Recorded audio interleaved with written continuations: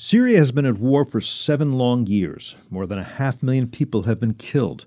More than 11 million, close to half Syria's pre-war population, have been displaced, either internally or as refugees in other countries.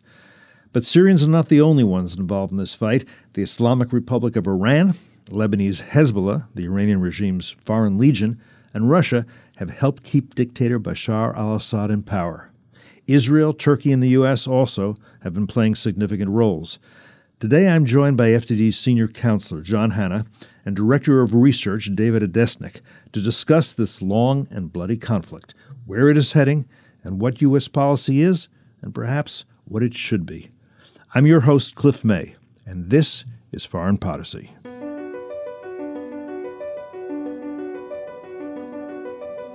Either the U.S. enforces some rules in the world, or there are no rules. Every U.S. president has tried to diminish tension with Russia, has reached out to the Russians. Most of those have failed, especially when Vladimir Putin became the leader. They're still killing guys who joined the jihad in 1979 or 1980 or 1981 who are still in the game. We are seeing a ramp up in North Korean cyber capabilities over the last decade. Iran is basically putting forth these claims of nuclear innocence, that they are doing nothing wrong, that there are no violations, and that's just factually not correct. I am fearful for what happens to Turkey now.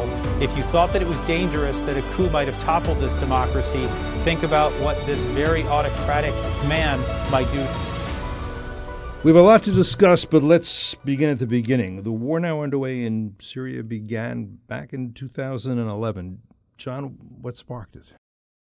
Well, if you'll recall, it's 7 years ago now, that was the time of the so-called Arab Spring, beginning really in Tunisia and Egypt. They were popular uprisings against authoritarian regimes that quickly spread to several other parts of the Middle East. And by March of 2011, after the Egyptian leader Hosni Mubarak had been deposed and after a president of Tunisia had been deposed, the revolution, the Arab Revolution, came to Syria. And what began, again, as in several of these countries, as a more or less popular uprising by very disgruntled populations suffering from great economic deprivation and lack of political rights, rose up, initially peacefully against the Assad regime, but as in other places, the revolution quickly went quite dark in a number of ways, both in terms of the groups that took leadership over those uprisings, which quickly took on a very Islamist bent, but then also became quite quickly violent as well. Now, David, in Egypt, Tunisia, the dictatorships were in fact overthrown. Bashar al-Assad, the dictator of Syria, he was not about to be. He responded to the protests, initially peaceful protests, rather brutally, and that spilled into a civil war that at this point you have 500,000 people dead, and again, as about half the population pre-war, 22 million, is now either displaced internally or they've fled to Jordan, Turkey, and other countries. I guess, though, the bottom line at this point, Assad is winning his war, isn't he? I think Assad is winning, but it would be a mistake to describe the war as close to its end. Assad has mainly consolidated control of the north-south axis in western Syria, where most of the country's population centers are, including its largest cities. But the areas that are beyond his control are still fairly substantial. So it's around 30% of the country in terms of square mileage that Syrian Kurds and coalition forces, meaning U.S. and other counter-ISIS forces, occupy northeast of the Euphrates. There's areas controlled by the Turkish military along with associated rebel movements in Syria. And now we're seeing extensive fighting in the south, which was another area beyond Assad's control. So even if it doesn't look like there's an effective movement underway to overthrow Assad, especially given his support from Russia and Iran, to complete his reconquest, there's still a lot of bloody fighting likely ahead. I agree with that, but two things I want to make clear. One is that Assad essentially has captured everything from Aleppo in the north to Damascus in the south, and that's what the French used to call Syrie utile. I guess you would say that's useful Syria. It's not desert. It's the cities. It's where things are made. It's the most important part of the country, and he seems to have that back. The other thing that I think listeners have to understand, and this is tricky, Syria has been a Sunni majority country. Bashar al-Assad is not a Sunni. He is an Alawite. Now, what is an Alawite? The Alawites are said to be, if you hear on the news, an offshoot of the Shia. I would argue that if the Alawites were in Iran, they'd be considered heretics because they've gone so far away from Shiism. But across a couple of foreign borders, they'll do as a proxy and as a client of the Islamic Republic of Iran. So now what you have are the Alawites and their Shia allies and other allies fighting a war against the Sunnis. And as I've heard it, and tell me if you think if the evidence is substantial, Assad is attempting to transform the demographics of the entire country. It may not be a Sunni country 20 years from now. Is that correct? It's a tough one to gauge. I think there are definitely movements in that direction. Given just how large the Sunni majority was, reshaping it would really require some dramatic effort. But some of the main mechanisms that Assad is employing are as follows. So obviously, those who have fled the country disproportionately are Sunni, vastly disproportionately. And Assad makes it more difficult for them to come back or reclaim property. That he has the ability to say if you don't file certain documentation within a certain amount of time, and the state can have it. And then large redevelopments are planned for areas where all the property is confiscated. And then there's also resettlement. There's talk of then bringing other minority groups, whether it's Christian, Druze, the small actual Shiite minority in Syria, or Alawites into some of these areas. So in a way, there is a kind of demographic reengineering going on. I think it wouldn't be too hard to describe it as ethnic cleansing of a sort. Mm-hmm. And John, right now, a lot of the fighting is taking place in the southern part of the country, right? Since June, the government's been attacking those rebel enclaves that still exist, particularly in the southwest of Syria, particularly in the province of Deraa. What's the situation there as far as you can tell? Well, it's very bad. I mean, it's another one of these very, very bloody offensives by the Assad regime, backed by Iran, backed by Russian air cover, devastating entire areas, lots of collateral damage, civilians fleeing. I think up to a third of the population in the south, which was originally about 750,000 people, has now fled from their homes, either displaced to the Jordanian border or, even more importantly, the Israeli border, which are both creating quite a flashpoint because neither Israel nor Jordan, for a good reason, need to take in these refugees. I think they're trying to help them as best they can, but this is rapidly emerging as a genuine humanitarian disaster. It's also important to remember that this zone in the southwest along the Israeli and Jordanian borders was a subject of one of these so-called ceasefire or de-escalation zones that the Russians helped negotiate. There were 4 of those originally in Syria, one of them here in the south. The importance of the south was that it was negotiated not only between Russia and Jordan, the United States, and President Trump himself was a party to this ceasefire de-escalation zone in the south that the Russians and Assad, and with almost certainly help from the Iranians and their proxies, are now violating en masse with very little U.S. response. Let's talk a little bit about the U.S. role. So first, the U.S. is not responding to violations of an agreement entered into with the Russians. That's you might have expected that they would. Beyond that, is there a difference between Trump's policy in Syria and Obama's policy in Syria?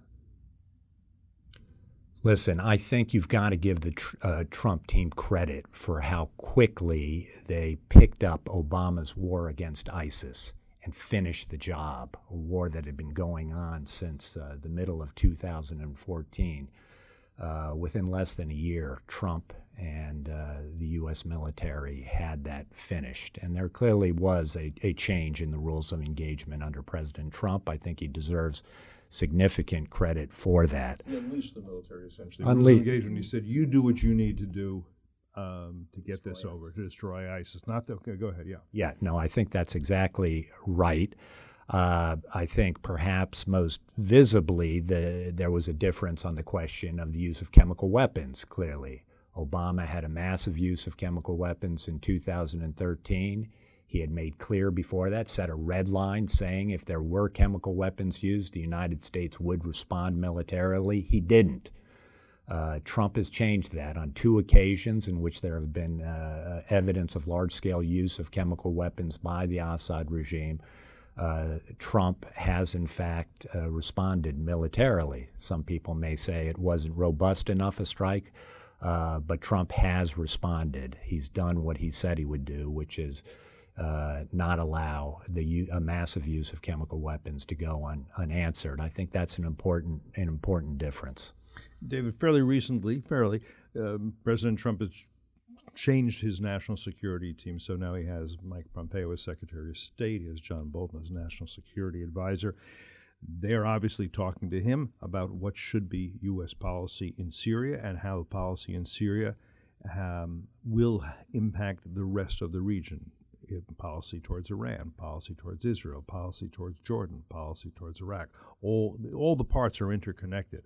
I have no question in my mind that Pompeo and Bolton see that. Do we have a coherent policy of the Trump administration now for Syria? And if so, does it work? Does it dovetail with the other policies in the region, particularly, I suppose, the most important one, which is to put extraordinary pressure on the regime in Tehran? I think we have a ways to go toward coherence. And one of the biggest questions at the heart of the dilemma is as follows: is it in the vital interest of the United States to contest or neutralize Iranian influence in Syria? To step back, for the Obama administration, it was not. In their view, of course, achieving a certain détente or reconciliation with Iran was part of their vision for the region, so they actively wanted to avoid conflict in Syria. Now, Trump, of course, has pulled out of the nuclear deal with Iran, which was the sort of the centerpiece, the cornerstone of that engagement of the previous administration. And we've seen it on a number of occasions, very senior officials making the point that we are contesting their influence, that above all, I would point to Secretary of State Pompeo's speech recently, where he laid out a fairly aggressive series of demands. None of them by itself was unreasonable, yet together they amounted to telling Iran they had to fundamentally change their approach to destabilizing the region. And of course, that means in Syria as well. Yet there are indications that that's not what we want to do, that when President Trump says we want to pull our troops out as quickly as possible, they occupy key positions and real estate that will be of tremendous value to Iran and to the Syrian regime, both in the northeast, where oil and other key resources are, as well as a location called Tanf, which is sort of near the intersection of the Jordanian, Syrian, and Iraqi borders. So, and it's right astride the highway that is the shortest route from Damascus to Baghdad. And of course, Iran has indicated that it would like to have a contiguous line of control on the ground, a so-called land bridge, enabling it to get all the way to the Mediterranean. And this is the big question, which is, are we going to contest that? And you have some people indicating yes, and other times, especially from the president, indications are that there's a tremendous reluctance to do this. So TAMP, if I'm understanding correctly, John, is sort of a key piece in this puzzle. If you want to prevent Iran from achieving its really imperial ambitions, that's how I would see it. People talk about a land bridge, but you're also talking about Iranian essential control in Iraq, control in Syria, including forces there, their own, and something like 80,000 militia forces, Shia, but from Pakistan, from Afghanistan, foreign mercenaries, control unquestionably, I would say, in Lebanon through Hezbollah, its proxy, which now, for all intents and purposes, governs that country, control to some extent in Gaza through Hamas, which it funds and instructs. Also, of course, you've got Houthi rebels fighting in Yemen. So you have this imperialist or hegemonic design by the regime in Iran. Hard to question that. And this little town of Tanf, which nobody's heard of, seems to be an important position because If Americans leave, that helps Iran a lot towards achieving its ambitions, doesn't it? If America stays, well, let's talk about what that means too. Yeah, no, absolutely. If America leaves simply in a vacuum, picks up and goes without having made any prior arrangements with the other powers in the region to block the Iranians and stop the Iranians, then you've handed Iran a major, major win. Tanf is right at the crossroads of the most direct route that runs from Baghdad to Damascus.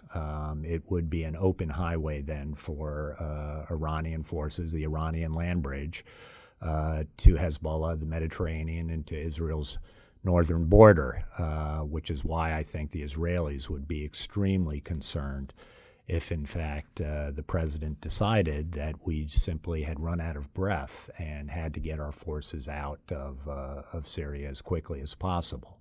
I have to believe that John Bolton is saying to the president, as is Mike Pompeo, we need to keep a residual force in Tanf. We have to stay in Syria, and it has to be kinetic. We can't do what we want to do through soft power and through just diplomacy. We have to show that our forces are there and they're not to be trifled with. I have to say that I think that's the case. I'm asking you to read the tea leaves a little bit. James Mattis, Secretary of Defense, is he giving the same advice? I think so. I think the indications are that the Pentagon believes, A, they need to be in Tanf because the fight against Islamic State is still not completely finished. If anything, I think people who watch the Islamic State closely, both in Iraq and Syria, believe that there's some reason that they are, in fact, somewhat resurgent. So that holds some territory in Syria, according to reports still holds I've seen. territory in Syria, and have been increasingly active on a number of fronts in Iraq. So Tanf still provides. We continue to support a group out of Tanf, a rebel group that is focused on fighting Islamic State. So it's very important from that sense, and I think it's that Mattis has made statements in the past that he knows a continued U.S. presence is worthwhile and necessary until we've set some kind of conditions for some kind of political settlement that will, in fact, safeguard U.S. interests and at least prevent another ISIS from emerging inside of Syria, which would require the U.S. to come back and fight for that same ground again. I mean, within what you might call Trump's base, among his supporters, there are those who are saying, you promised non-interference in all these foreign conflicts that we have very little interest in. You should be getting out. There are others who say, if you get out of Syria at this point, it'll be the same mistake that Obama made when he pulled out all forces, not even leaving behind a residual force in Iraq after we had fought for years in Iraq and essentially left a vacuum that the Iranian mullahs could fill. So just within those who are supporting Trump, as I understand it, there is this argument taking place. Is that what you're hearing, David? I mean, I think that's very much the case, that in some ways the way it was with Obama was there was just this need to demonstrate commitment to a non-interventionist philosophy by pulling out of somewhere. So Obama had to go ahead, and even though we were basically at the point where the U.S. was taking almost no casualties anymore, and of course the cost of the intervention in Iraq was declining, Obama still sort of disengaged both militarily and diplomatically, inviting the chaos that ultimately resulted in the Islamic State. And I think Trump is in a similar position. Of course, on Afghanistan, his instinct was to pull out, and he clearly, which he said, and then he said, but he went against it on the advice of Jim Mattis and others. And I think it leaves him with a certain sense of frustration that he still needs to demonstrate that he can get out of these commitments. And Syria, therefore, becomes sort of a demonstration piece. And I think that's why he really, contradicted his top advisors a few months ago, that if it's important to recall that when Trump said he wanted to pull out, it was an unexpected announcement shortly after other senior officials in the administration said, actually, we are there to some extent to play a role in blocking Iranian influence. So it really underscored the depth of the disagreement. So the U.S. mission right now in Syria is to continue to destroy the Islamic State, is to be a barrier to the spread of Iranian influence, though not necessarily to continue to support the rebels who are fighting Bashar al-Assad. Am I correct? Yeah, I think that's absolutely correct, that we've been out of the game of backing rebels to take down the Assad regime for a long time. If anything, I think, Dave, I agree with everything that David has said. I think there's every indication that the president's instinct, despite the best advice of his advisors, is that he wants to get out of this conflict. That's what he thinks the American people expect, or at least the people that voted for him expect. And I think that's what he strongly wants to do. He keeps returning to this, even though he understands the danger of the Iranian land bridge and the Iranian sweep to the Mediterranean and the real possibility of a conflict and war with Israel. But I think he's hoping that through two mechanisms, one by empowering the Israelis and perhaps some coalition of Arabs led by the Saudis, that they'll be able to step up with full American backing, just not American troops, to take on the Iranians and to blunt the Iranian advance into Syria on their own. And as well, I think, and we're heading into a possible summit between President Trump and President Putin of Russia, that, frankly, like the Obama administration before them, they're putting an awful lot of weight on the possibility that President Putin might have be brought around to a common interest of helping block the Iranian entrenchment in Syria as well. That's a big gamble, and I'm not sure the history suggests that's possible. Let's imagine this meeting that's coming up between President Putin and President Trump. Both are deal makers. Both can be pretty clear on what they want and what they consider to be a win and a loss. Neither one is the kind of diplomat who says, as long as we get some agreement, I can go home and say I've been successful. That's just not the kind of personalities we see. So what does Trump want out of this meeting? What does Putin want out of this meeting? And is there enough common ground that they could both get what they want and actually come out as winners? I'm not sure there is enough common ground. I think the ideal outcome from the White House perspective would be a really ironclad commitment from Putin to help usher Iran out of Syria. I think the active premise is that there's enough of a difference of interest between Iran and Russia, to both of Syria's main backers, that we can exploit that difference. That for Iran, Syria is a pivotal part of its quote-unquote axis of resistance, that it needs it to help supply Hezbollah in Lebanon, part of the string of capitals it wants to control straight to the Mediterranean, and ultimately as a front and a forward base for launching its ultimate war on Israel. Russia doesn't have that in mind. Russia isn't looking to destroy Israel.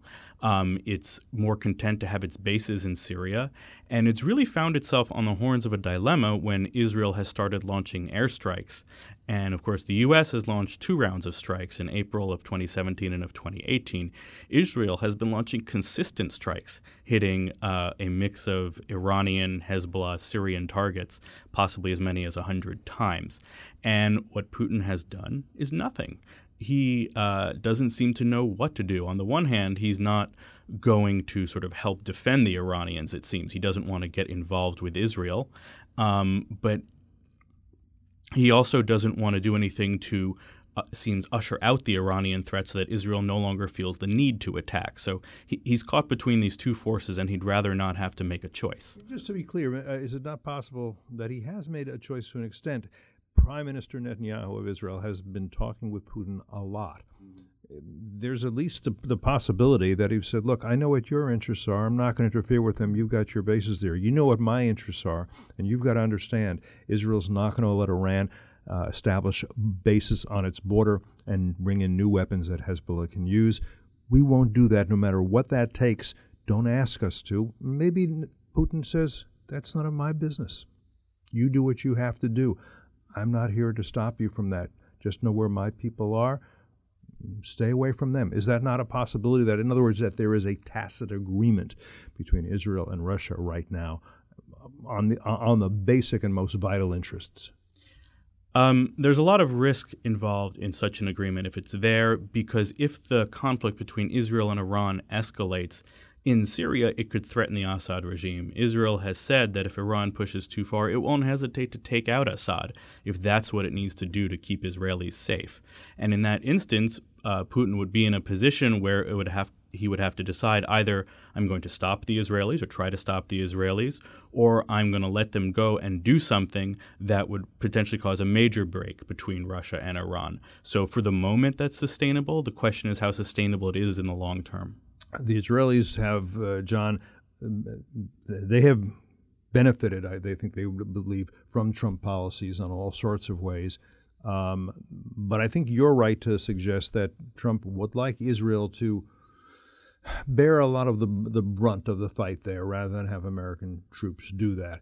Israelis have always said, we don't want Americans fighting for us. We just want Americans to make it possible that we can defend ourselves. Is that what's going on now, or is it more tense than I'm describing? It's a good question. I think there have been moments of real tension. This is one place, that is Syria, where I think the Israelis have had some deep concerns about what the Trump administration strategy really is, how committed they actually are to maintaining a position of U.S. dominance in the Middle East writ large, and in particular the question of Iran. I think they ask, how can you have a policy that is meant to push back against the Iranians on all axes and yet have no real game in Syria, be willing to leave Syria entirely, apparently unconditionally. At least that's the way Trump has talked in the past. So I think there have been some real moments of concern. I think the Israelis would very much welcome greater coordination with the Trump administration in Syria. They, I think, would very much want the United States to maintain its military leverage inside of Syria, both in the east with the Kurds along the Iraqi border, but also at Tanf with the Syrian rebels there. And I think the Israelis believe at the end of the day, if you're going to have any kind of political settlement that really helps marginalize the Iranians, the Russians will be critical to that, but the Americans have got to play as well. And I think the Israelis fear that the Americans won't be able to play to exercise that kind of influence unless they continue to have real skin in the game. So I agree, and I think there's no question the Israelis are willing to fight and bleed to defend their own country. They're not looking for the U.S. guarantee. It'll be their pilots, their jets. They're willing to lose them if necessary over Syria to take out weapons that are threatening them. But what's important to recognize is certain things that Israel can never do. And that is, for example, garrison positions in northeast Syria that, yes, of course, Israel could provide X hundred troops to, say, control the position at Tanf. But just because of the history of animosity between Israeli and Arab, between Jew and Muslim, it's impossible for Israel to do what America does, which is actually maintain substantial forces and have partnerships with Arab-Muslim partners, whether at the key position at Tanf we were discussing before, whether the substantial position in northeast Syria. So Israel looks at those, and it needs the U.S. to just really maintain the status quo that has been set up, because there's no way it can step in. It can do its part. I'm reminded when Russia first got involved in Syria, President Obama warned Putin, you're stepping into a quagmire, I think was the word he used. You don't understand, as apparently Obama thought he did, how tricky these situations are. I think it's fair to say, and objectively you can say, Putin proved him wrong. He thought, I can use military force, limited basis, limited casualties overall, and I can get my way. I can get the policy outcomes I want. He's done that mostly by using air power. U.S. air power is much greater than Russian air power by any measure. Is it not possible for the U.S. and for Trump to think, I can do what Putin does. I am going to have American air power in Syria playing a decisive role for my goals. Putin can do it for his goals. I'm not going to interfere with him. He's not going to interfere with me. Or does that require much what we have right now, such as a special forces base, which I think is what it is at Tanf? It's obviously complicated. Yes, I do think, listen, Putin demonstrated, contrary to everything Obama told us that, as you say, the limited exercise of major military power on the Syrian conflict could, in fact, achieve real political objectives, could impact political outcomes in a way that Obama led us to believe was impossible. So I do think there probably is significant room for a greater exercise of U.S. power, that there is, in fact, a greater margin for the U.S. to exercise its power inside of Syria in a way that would advance some kind of settlement inside of Syria, particularly with respect to Iran, with respect to Israeli and Jordanian interests, that would advance U.S. security, certainly much more than the current posture, which is one of great uncertainty, great unpredictability, that I think if the U.S. just pulled out would do enormous damage to us, and I think there's no doubt would damage the credibility that Trump has in fact built up with a number of our allies in the region who do see Syria as something of a ground zero in terms of the regional struggle for supremacy that the U.S. camp is in with the Iranians.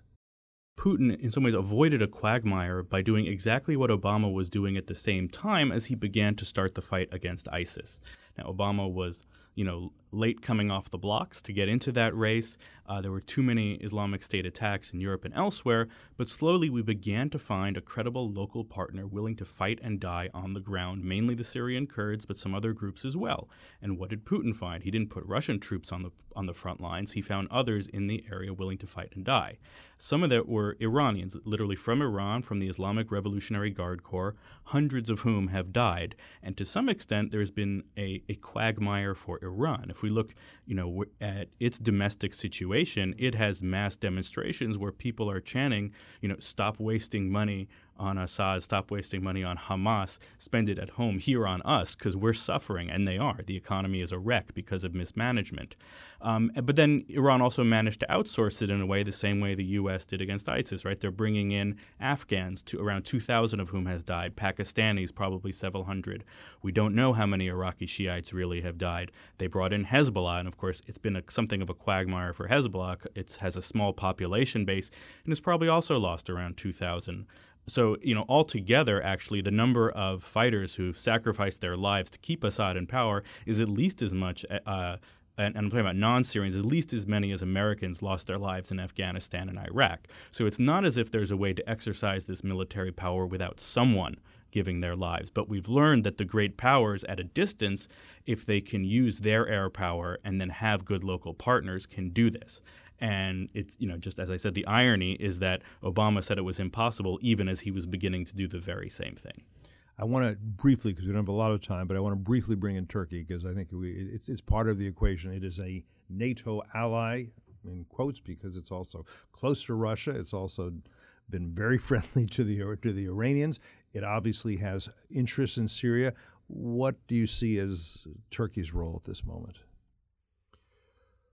Well, currently, as of the last month, the U.S. and Turkey have reached some kind of tactical arrangement with regard to this Syrian town of Manbij.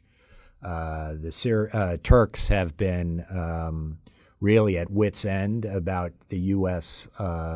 Cooperation with this Kurdish group that they believe, quite rightly, is affiliated with the Kurdish PKK inside of Turkey. That's been waging terrorist socialist group that has been waging a civil war inside of Turkey for most of the last 3 decades. Thousands of Turks have been lost in that civil war. So the Turks have been greatly concerned about this U.S. partnership that David has talked about with the Kurds inside of Syria that's been so successful against ISIS. And the Turks have gravitated increasingly in Syria towards American adversaries in Russia and Iran, and that's been a problem. Again, in the last month, the U.S. and Turks have worked an agreement in this town of Manbij on the Turkish border. calling for the Kurdish group to remove itself from Manbij and allow parties that are more friendly to Turkey to begin to patrol and take over security in Manbij. The Turks clearly would like that expanded to the rest of the Kurdish zone inside of Syria that we've liberated. Whether that's possible remains to be seen. There was a thought that before the Turkish elections that happened at the end of June, that Turkish nationalism was such a potent electoral issue for President Erdogan in Turkey that there wasn't any deal possible with the United States over Syria. I think there's still some hope that maybe now with the elections behind us, with Erdogan secure in his position in Turkey, that we might be able to recreate some kind of minimal basis of strategic cooperation between the United States and Turkey. But I'm not holding my breath for that possibility. And President Erdogan, he's okay at this point with Bashar al-Assad staying in power in Syria. He doesn't intend to challenge that anymore. He'll figure out a way to get along with him. I think that's lost. That's not the way the Turks continue to talk a very tough anti-Assad line, but the thought of them being able to do anything against Assad in Damascus over the head of the Russians, I think, is the chances of that are zero. The Turks are now looking to carve out their own zone of influence in that area in northern Syria along the Turkish border. So a couple of questions I want to make sure we cover before we end. One is, we keep talking about Assad staying in power, Assad essentially winning. Nobody's going to drive him out.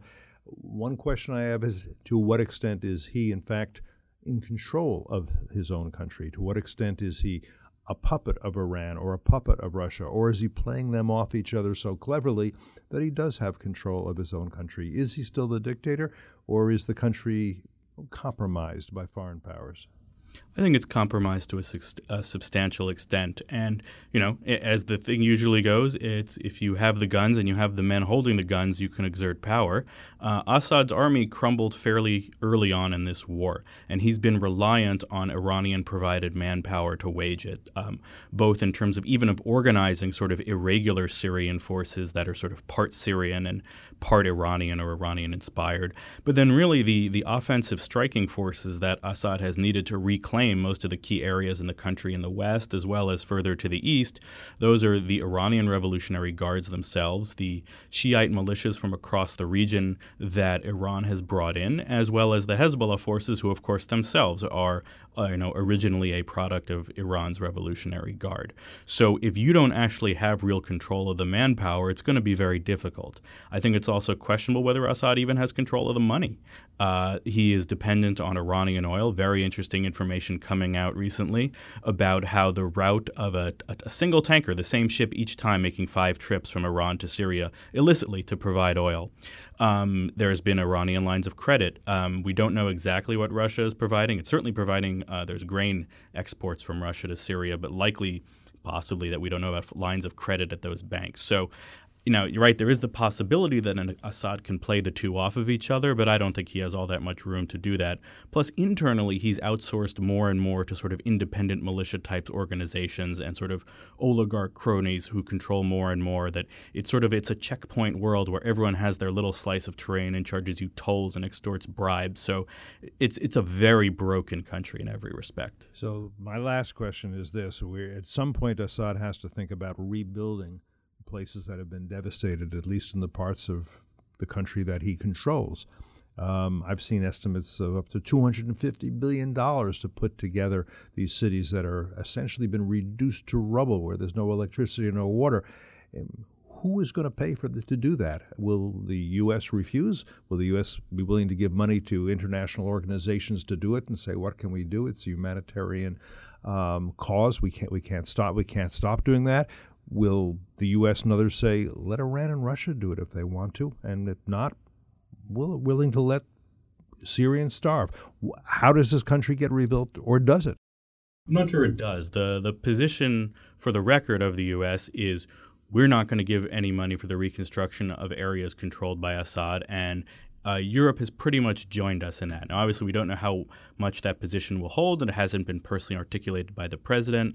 But the key point is that it could sound sort of callous, but we look at what Assad does with the aid that has come in through the UN and others. Is he uses it as a means to entrench his control and interests. It's about funneling the aid through his cronies and their businesses. It's about depriving those who don't support him personally of humanitarian relief and even charging them exaggerated prices or diverting the aid to his own military forces. So there's no reason to believe that reconstruction aid for Assad-controlled territories will do anything to benefit anything but the reconstruction of the Assad regime. Whether foreign companies can do it, the Russians might want to have some role. To some degree, there's been hope that in a more peaceful setting, Russian or Iranian companies could benefit, whether from a telecoms license or doing things like having access to phosphates. But the U.S. could also deter some of that with sanctions. We already have sanctions in place, and we'd have to actually enforce them. But those who provide substantial materials to support to the regime are subject to sanctions. And there may be Chinese companies who have a lot more to gain in the U.S. market than they do from participating in the rebuilding of Syria. Russian companies may not care as much, especially if they've already been cut off from the American market. But we have leverage here. One last concern, I guess, and this is tied into this, is you have tens of thousands of children who for the past 7 years have not been getting an education at all. They may not even be literate at this point. They've been living in tents.